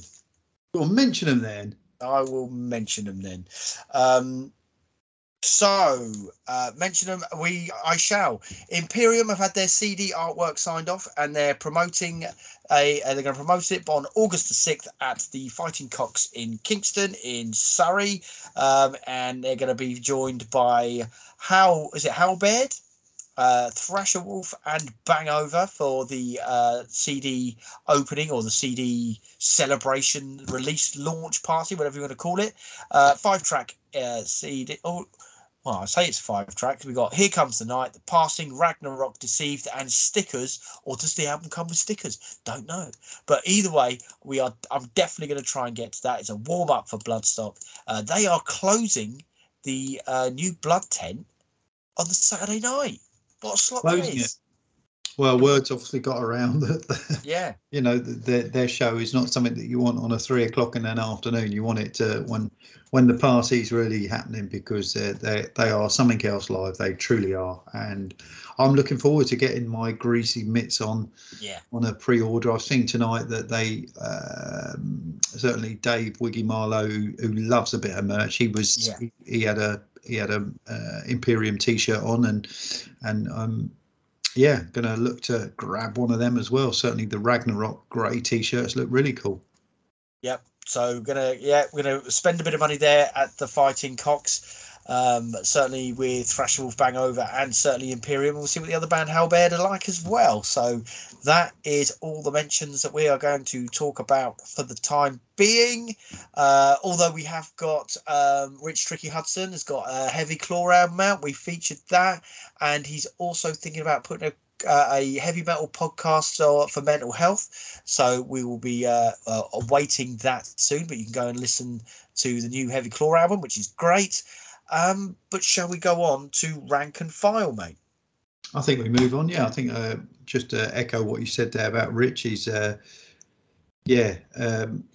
just works tirelessly really on not only his own mental health but his own band and exercising and just kind of being blatantly honest and just sharing stuff on social media, and it's quite refreshing to see. So if you like a bit of thrash, death, black metal, check out Heavy Claw, because it could be your next favourite band. It might not be for you, that's fair enough, but give them a go. You know, there's lots of bands out there that you might miss because for whatever reason, but give them a go. Now, yes, please do. Now, we're going on to rank and file, and I've totally seen that we kind of arranged just beforehand who's going to talk about what, and I've totally balls that up. So do you want to talk about this, mate? Well, it was. I feel that we should be inviting Hutch in here for a little kind of 3-way chat, because he does a lot of the rank and file for us, doesn't he? He kind of comes up with he certainly comes up with the write-ups. He does all that, and it's fantastic. Often comes up with all the bands as well. And I think he should then, if I do the results and send them to him, he could do a little bit for us then. Do you think like a Bolton's Bangers? I feel a bit of a fraud doing it now, Carl, to be honest. Do you? Yeah. Do you? Okay. Yeah. Let's see when he hears this. He doesn't need any, as if he needs any more on his plate to have to deal with. I know. Other than a little audio section from me and you going, Paul, can you just do this? Yeah. I think, it'd be great. It'd be great. Let's see if he wants to. If he wants to do it, that would be, because it's kind of turning into his feature, really, isn't it? So I think, I do feel a bit of a fraud. I feel that fraud in there as well, mate. I really do. We just kind of facilitate the 4 bands for him, but it's. Talking about clean sheet seamen, we are the Gary Lineker just toe poking it over the line, really, aren't we? Ooh, a bit harsh there, mate. I mean, Gary Lineker, he did score 1 goal with his head. Yeah, there was still about 3 inches out though, wasn't it? So, but we like the collaboration. I love the collaboration of getting this together. We get a few messages going backwards and forwards, and we got one in the pipeline now. So for the new one, but this one we said we got to have this one. I'd like this one. You said you'd like that one. Paul said I'd like this one. So it all came together quite nicely. But do you want to tell us what they were and read the results, mate? Well, we had Megadeth with their song that is doing the rounds at the moment. We'll be back. We had Infanteria, the Australian band Embrace of Trauma. Mantic Ritual, Crusader. Thank you to Carl Eric Jenkins that brought that to our attention a couple of months. Well, a month or so ago. So we kind of snuck that in as well. And In Flames, State of Slow Decay. So a bit of a mixture there, but we got some big bands there and a couple of lesser known bands. So it was, it's good to throw in those lesser known bands with the big ones. And what was the result? Well, it's no surprise whatsoever, I don't think, to anyone that Megadeth Will Be Back came first. In Flames in 4th place. You like a bit of In Flames? I do. Did you like this song? Yeah, certainly did. It was my second choice, actually. You? I didn't mind it, Carl. I didn't mind it. It didn't do an awful lot for me. It just sounded like I'd expect an In Flames, modern In Flames song to sound, really. I thought an album of this, I don't think I'd really quite go with, but it was okay. Okay, cool. Yeah, so In Flames, 21 points. Mantic Ritual, which I really liked. I love that riff, they're going through it. And again, a whole album of it, not sure, but really, really love that greasy kind of attitude of that new wave of British heavy metal, thrashy, classic metal sound going through it. Really liked it. They got 23 points. Stretching out a little bit further, Infanteria, Embrace the Trauma, 29 points, 1 first position. And then way out in front, 46 points. Megadeth Will Be Back, 11 first points. Yeah, pretty much nearly double, well, just under double what Infanteria got. And yeah, absolutely stole the show. Yeah, and I think rightfully so. I think it's a great effort that what they put through, and yeah, I'm awaiting the album eagerly now. Megadeth, I think Howard H. Smith said it the best when he kind of said when he was reading all this stuff, and Dave Mustaine says this is the hardest, thrashiest stuff. It's absolutely killer. This is the best stuff we've written, and they. Howard H. Smith's reply is, well, you're going to say that. Of course you're going to say that. But again, hearing this first one, if that is the closer on the album, what's the opener going to be like? Yeah. And it's a song of a couple of parts as well, isn't it? It's not like it does the same thing all the way through. It really kind of chops and changes. And no, it's great. I really liked it. I think it's got great production to it. And it just, really exciting. Dave sounds good on it. Not sure quite. Yeah. He's not wailing like a banshee, because I don't think he can, but he's doing what he can do to the absolute limit of what he's doing. So and that's all I want to ask for. So, and I think it works quite, that menacing kind of works really well for that song anyway.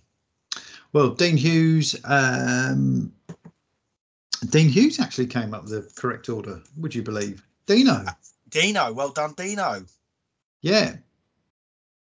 So that's absolutely brilliant that we've got Paul Hutchings also come up with it as well. He got the correct order, but we feel because it's his feature, he's kind of got inside information, but he got the right one as well. Yeah, I think I just missed out. I think my Mantic Ritual were number 2, and Megadeth was certainly number 1 for me. I thought it was a great song. It harks back to that classic era, and it's bodes well for the new album. It's very clinical. Those riffs really good. They almost got a clean sweep of first places, Megadeth, so that just shows you the quality that they have. And we will be getting another rank and file together. It's coming together quite nicely. But yeah, we could have another sort of Bolton's Bangers type feature, but with Paul Hutchings rank and file. Rank and file. We can get we could get Neil Bolton to do the vocals in the style of Rob Elford for him, mate. Yeah. That'd be fantastic. Right, shall we? Because we've got to let these wonderful people that are listening to, we've got to let them go, mate, because we've been talking, and they're thinking, for fuck's sake, I've listened to you talk about ants and classic thrash metal and all of this sort of stuff. Yeah. But there's one thing we've got to do, and I absolutely, totally accept that I almost forgot about this, but you guys have answered the call. I put up very late who's been what have you been listening to, and quite a few people have responded. So really appreciate that, and we've got something to read out to finish up the podcast. Have you got it up, Robbie? I have. Do you want to go first?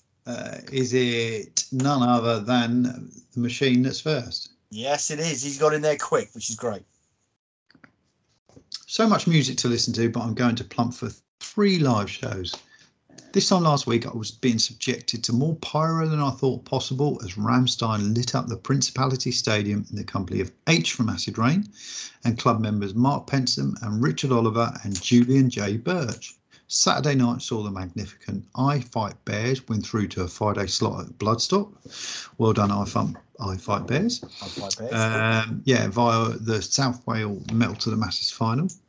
And on Monday night, it was a bit of class with Rival Sons and Dirty Honey at the Great Hall in Cardiff. And don't forget, oh, here we go, Carl. Oh, there you go. There we go. You've Yeah, got snuck it in just to rub it in as well. It's Colville this weekend, Carl. Yeah, we'll be drinking beers and drinking more beers. And when he says, "Oh, we'll be drinking beers, Carl," and Carl, we'll be drinking beers. I know, yeah, he will be drinking beer. I'll be drinking beers too, just in my house looking after kiddies. So, not conducive to a Colville Metal Festival, unfortunately. But send us some pictures, mate, and get some good stuff. I know he's covering it for Razor's Edge as well, so that's brilliant. Thank you there, mate. And good that you got met up with all of those members and H from Acid Rain. That's brilliant at Rammstein. Brilliant. Jason Manley, I've seen Aha live and Rammstein live. They were very different, and the Aha mosh pit was brutal. They were fake Gucci handbags and flip-flops everywhere. Listened to the new Municipal Waste album. Fun. An Aha mosh pit. He's telling the truth there, Jay. He's a man with eclectic taste. I know for a fact that you went off to possibly Paris to see Aha. I'm going to say Paris, but yeah. And yeah, who knew? Aha are still a big thing. A big thing. When they come on stage, do they do that thing where they come on stage like drawings? They look like drawings. Yeah. So and that was school disco kind of thing for me. Yeah. Yeah, trying to finger someone around the back and all of that sort of thing. Yeah, it's just brings it all back. Go on, then. You're next. Sorry, I'm just thinking about trying to finger someone around the back. Well, you know what I mean. I know. I was only 10 years old at the time, Carl. I'd never progressed around the back at that stage. I'm still, trying to get down the front. Get down the front of the DISCO, mate, when they're knocking out. Okay, fair play. Frank Holby, Municipal Waste, Electrified Brain, Creeping Death, The Edge of Existence, and Enforced Kill Grid, to name a few. Cheers, Frank. Oh, yes, nice one there, mate. Kevin Adamson, thank you, mate. Cradle of Filth, Thornography, Gojira from Mars to Sirius, and went to see Enforced play a short but energetic set in Glasgow. So he had a short experience as well. Any photos to prove you were there, Kev? Yeah. Probably not a chance if it was only half hour, mate. Adam Matheson, Solitary, The Truth Behind the Lies, Flames, Resurgence, and Raven, all for one. And just booked my ticket for the 40th year's AFO, which is all for one, isn't it? All for one show at Bannerman's. Fuck yes. Oh, and we'll be doing the hopefully doing that leg down in London that you were talking about. So thank you for that, Adam. And it's a great album. Love that. I love the Raven album that I've been listening to. So brilliant. Graham Meldrum, been to a few gigs in the last 10 days or so. So I have seen, deep breath. Oh, hang about. He can only do three. So I'm going to do the top three: Gatecreeper, Magnitude, and Dead Heat. And then what about the other bands? You have to go on. See, like Catalysis, Carl, and Forced and Tempered. You're not going to mention Rudiface. Graham knows you can only have three. So what about Restraining Order? 3 is all you shall have. I'm being strict. All right. See what dirty, dark things Lee Shepherd's been up to. Well, he's been listening to Sex Mag, pure filthy thrash. Sex Mag. Are we talking about just before you go out and see Aha at the DISCO again? What's going on with that? I've never heard of them, but might stick them on the list. Just be careful what I put into Google. Thank you for that, mate. Mark Pensome, Rammstein, Cardiff, and the whole day with the smashing chaps mentioned by Hutch. Watched the last season of The Boys, need the last episode, and listening to Woad. burn in many mirrors, which proved the perfect soundtrack to the self-inflicted collapse of the carnage presidented over by the moronic half-scarecrow narcissist. Is that the name of the album, or is that just Mark just going for it? It's a good name for an album. Yeah, I just wonder if Mark's talking about the kind of goings on in down at number 10 at the moment. Possibly. That Flying Ant Day, yeah, cool. The moronic half scarecrow narcissist. It very possibly would suggest that. Yeah, or it could be Flying Ants. You just don't know. Kid Neil Bolton, Overkill, Horoscope, Conjurer, Pathos. Brilliant. And Sergeant Thunderhoof, Terra Solus. And Carl. Yes. He's just mentioning it's Colville this weekend. Okay. It is Colville this weekend. The metal meet up there with Thrasher Wolf and Imperium and all the rest of them. And we're not going, but they are, which is great. I don't feel any kind of tinge of jealousy at all. Dan Squires has been on. Melvin's Houdini, Sacred Reich Awakening, and Metallica Ride the Lightning. Nice solid 3 there, mate. Thank you very much. John Beavis. And it's Colville this weekend. Yeah, John Beavis. He's been enjoying the Righteous Fool album that finally came out last month. The project of Mike Dean and the great late Reed Mullin of COC. A lot of genuinely really good tunes on it. Great energies and top drumming from Reed. Still listening to Hate Uber Alice from Creator and the new Municipal Waste tune. Yeah, I've listened to all 3 of those again that you have, John, so absolutely brilliant. Rich Tricky Hudson, been listening to Jaws on BBC Sounds, 2 omnibus sessions, fucking loving the film and the book. The Deep is a good Peter Benchley novel too. Watching My Name is Earl because it's so easy to watch and I love Randy's monologues. Been reading My Bracelet, My Wife and Kids Got Me to remind me I've got this and they've got me. There you go. Absolutely brilliant. Thank you very much, mate. You have got this, mate. You keep going, mate. Keep going. Where are we? Who are we on? Andrew Matthews. Rammstein, Conjurer, Sepultura. There you go. That's a solid 3. Absolutely solid. No messing around. Straight out the gate. Thank you, mate. George Nesbitt. Testament to Legacy. Merciful Fate. Don't Break the Oath. And Cro-Mag's Best Wishes. These are all solids. George is always solid, though, isn't he? You know, you're safe hand Seaman. He is. He's Tony Adams, Steve Bold, Nigel Winterburn, and Lee Dixon all in one. And then on an off day, he's got Martin Keown as well. He's just solid. I don't know. That sounds like that's boring. That's paint dry, isn't it? It's solid. It's solid. Well, it was the Arsenal, wasn't it? Boring. And certainly those 3 are not boring. So good. Chris Ripley, Slough Feg, Atavism, Grim Reaper, See You in Hell, and Cryptic Slaughter, Stream of Consciousness. That ain't boring. No, that is very much a back line with holes in it that makes it entertaining. So that's excellent. Now listen to this from Mr. Jamie Kinghorn. Been busy non-thrash gigging this week. Guns N' Roses in Glasgow got cancelled on Tuesday, so I randomly went to see Cooler Shaker instead. Surprisingly, not bad, but I was gutted about GNR. Rival Sons in London last night were brilliant. While you're recording the podcast, I'll be watching Jerry Cantrell also in London. You won't mention this on the pod, but oh no, we can't mention that. Sorry. What won't you mention? Well, he's mentioning a gig he's going to see at Hyde Park as well. What is it? No, I can't tell you what it is because he's only allowed 3. But a mutual friend of ours, mate, I met at a parents' evening this week, and she told me she's going to see Pearl Jam because she was very jealous about me seeing Tool the other week. And without even thinking about it, I said, well, don't worry. I'll tell you what. I'll give you a good book because you're going to get bored watching them. And you know what? It didn't go down too well. So Jamie's off to see Pearl Jam in Hyde Park, is he? Oh, you made that mistake, not me. Andrew Biles, Mantic Ritual after the club recommendation. Brilliant. Great stuff, Andrew. Thank Carl Eric Jenkins over in sunny Florida for that. Casket Feeder and the new In Flames song. all relevant to the club, so that is absolutely brilliant, mate. Thank you. Gareth Pugh, this week I've been mostly preparing for Colville, so hell grind, inquire within, and Reaper, and that's all you're allowed, mate. You're only allowed 3. You're only allowed 3. You know this, and eat. You know, it's the way of, and it's Colville this weekend. Yeah, and what other preparations are there, G, for Colville? I mean, you've been prepping for it. Have your toothbrush packed? Is it? I mean, yes. Yeah.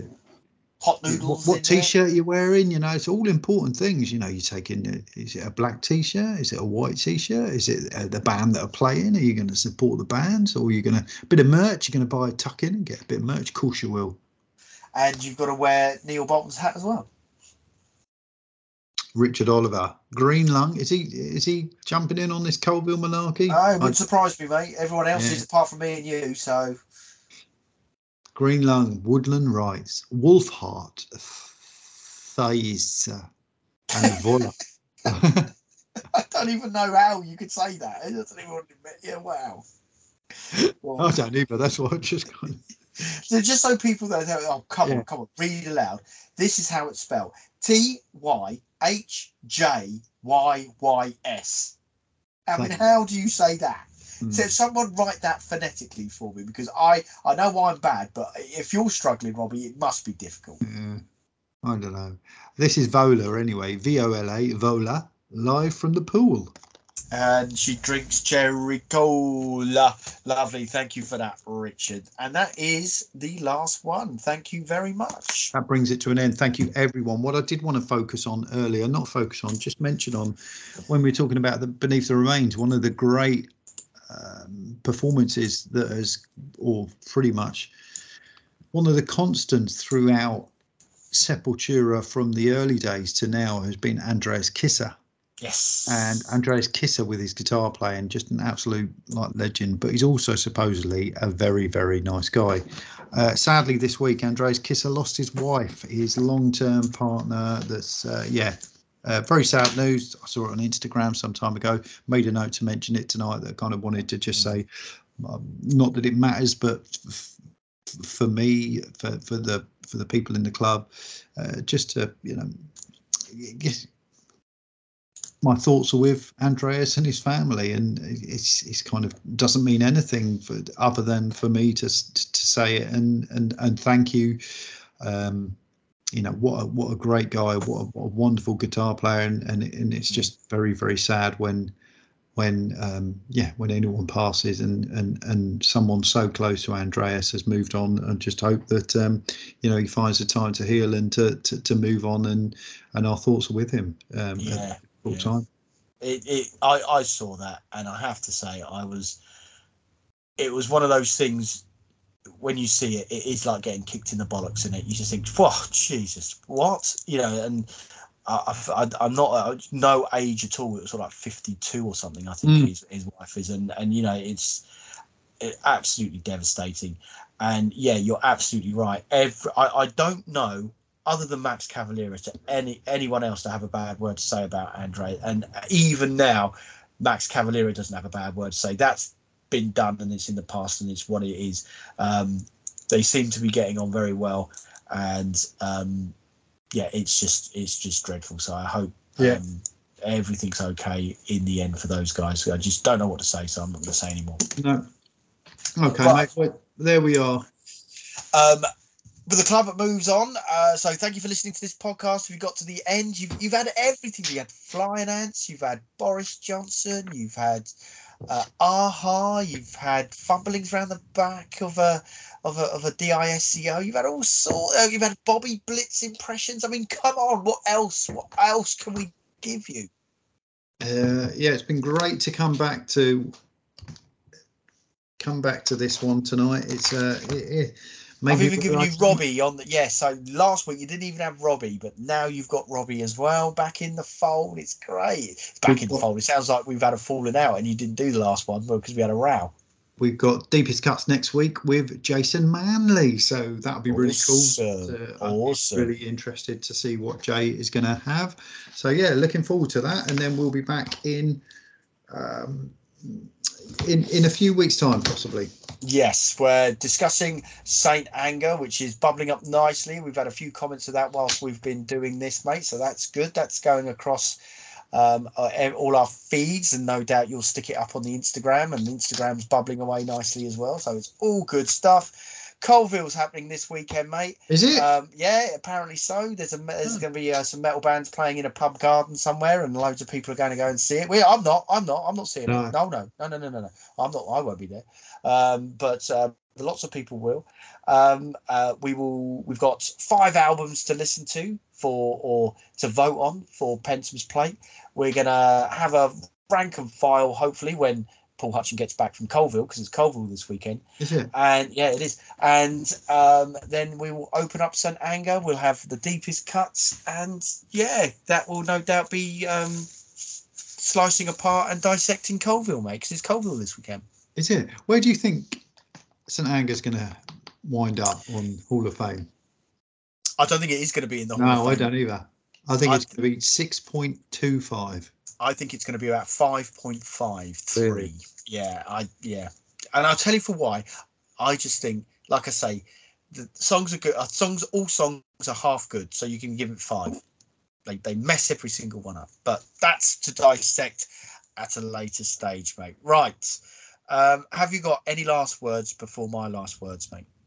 I think your last word's going to be my last words. It's Colville this weekend. It's Colville, yeah. Well, I'm just about to go and get my rucksack together because I'm not going to Colville.